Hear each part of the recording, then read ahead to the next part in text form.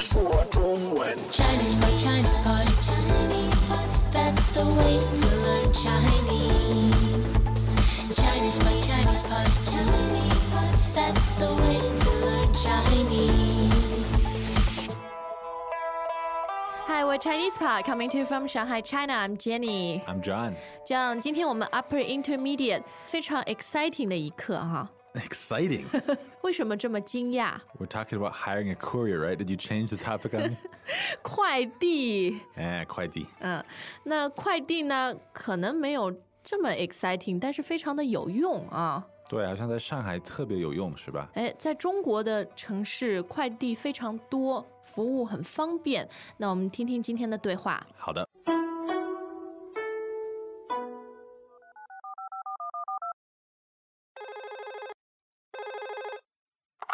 你好，我要叫快递。现在要吗？是的，你们同城最快多久能送到？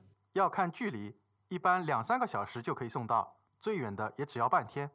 我很急，最好2个小时内送到。你们什么时候能来拿？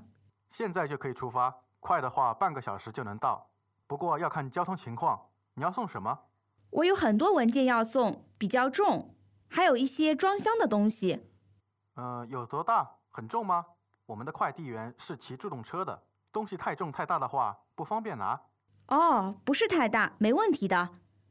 我还想问问，外地的你们送吗？当然送，周边地区第2天就能到。那么快？你们几点上班，几点下班呢？取件是7点上班，7点下班，送件一直要到晚上很晚。总之，答应你当天送到的，无论多晚都会送到。这我就放心了。那你们派人来拿一下东西吧，麻烦尽量快点，我很急。好的，我们会尽快的。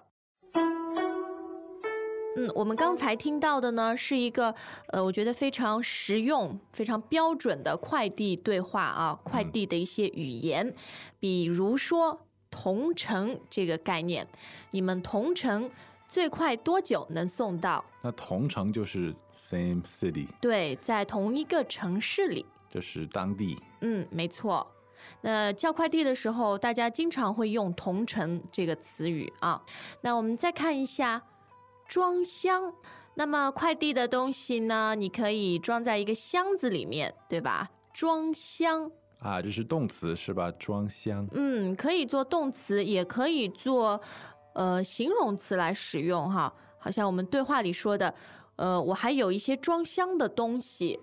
Things that are in a box. 对 ，packed in a box. 是的，装箱。有的时候我们整理行李，也可以说我有一些东西要装箱，装到我的箱子里面啊。那送快递的很多这个快递员啊，他们都是骑助动车的，骑助动车。助动车是不是摩托车？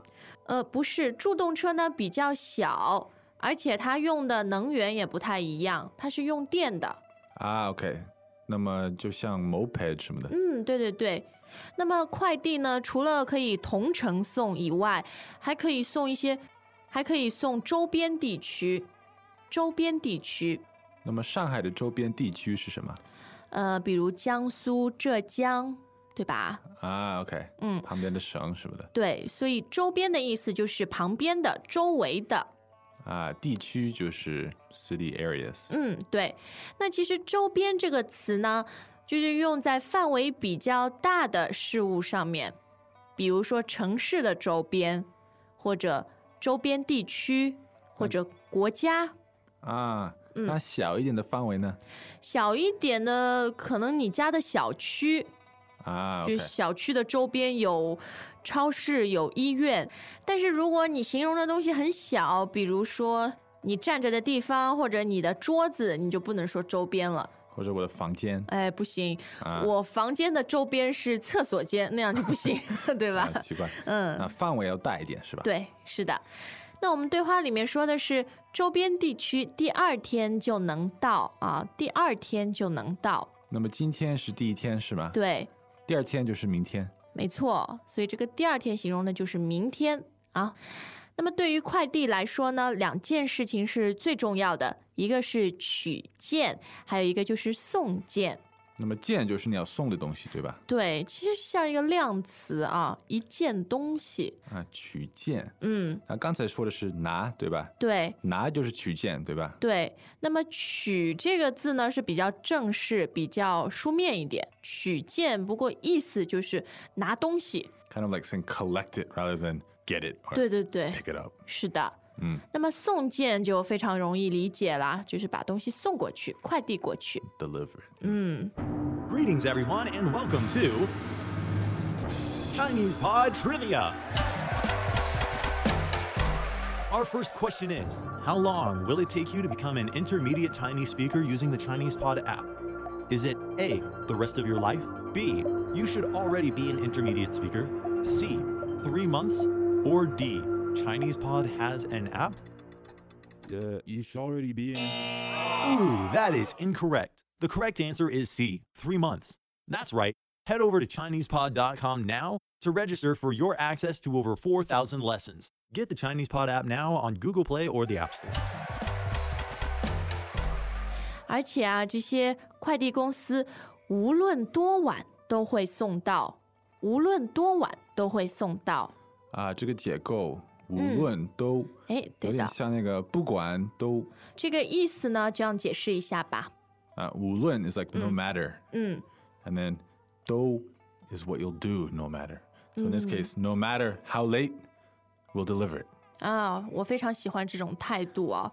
不过不是所有的快递公司都这样，对吧？对。But about this pattern, in English we have both parts. No matter how late it is, we'll deliver it.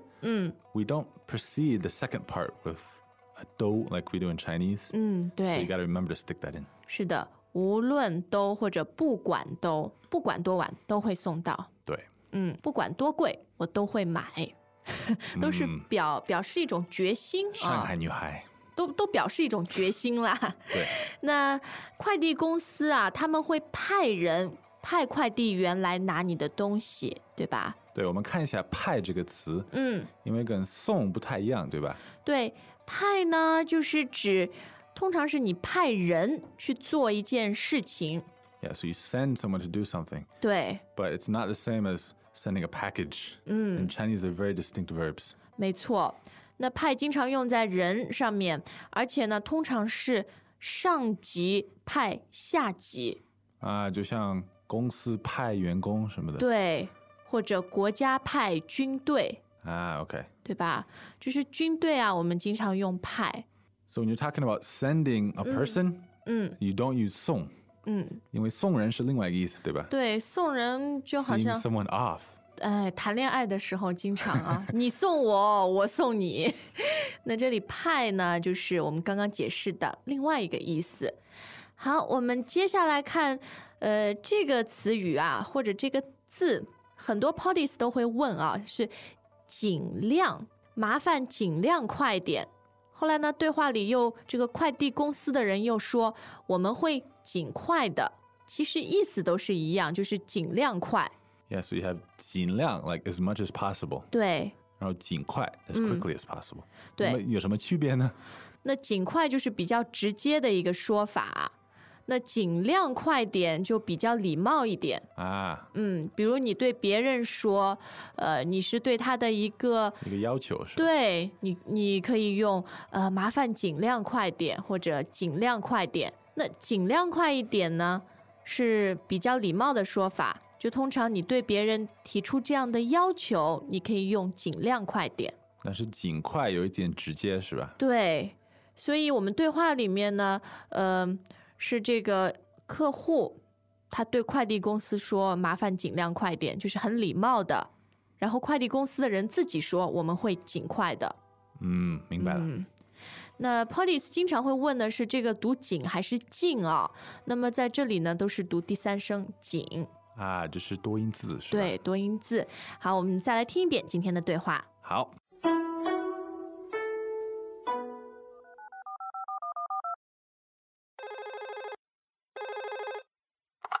你好，我要叫快递。现在要吗？是的，你们同城最快多久能送到？要看距离，一般2-3个小时就可以送到，最远的也只要半天。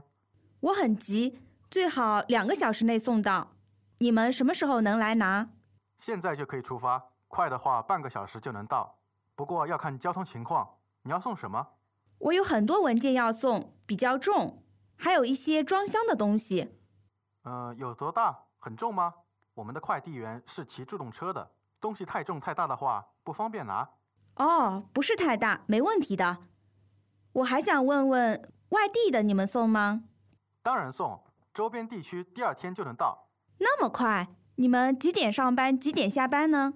取件是7点上班，7点下班，送件一直要到晚上很晚。总之，答应你当天送到的，无论多晚都会送到。啊，这我就放心了。那你们派人来拿一下东西吧，麻烦尽量快点，我很急。好的，我们会尽快的。Jenny，有没有什么快递故事啊？哎呀，我有一个特别精彩的。有一次呢，有人就是送了一份快递给我，后来快递公司的人打电话说，你晚上6点到半夜2点之间在家等着。那么长时间？对，我们在这个时间范围里会来的。啊，我说好吧，结果等啊等，等到晚上12点，他真的来了。所以当时我又感动又生气，因为12点他也很辛苦嘛。但是我想，哎呀，你6点就让我等着，结果12点才来。当然这个快递方面还有挺多可能专用的这些语言啊，你们都可以到 ChinesePod.com 上面来问我们。Yeah, give us all your questions. ChinesePod.com. 好，我们下一次再见。再见。As usual, ChinesePod provides an extensive selection of learning materials for this lesson on its website, www.chinesepod.com. You can access this lesson directly with the lesson number 0781. So just go to www.chinesepod.com/0781 and you will find a transcript, vocabulary, and much more. The link again, www.chinesepod.com/0781.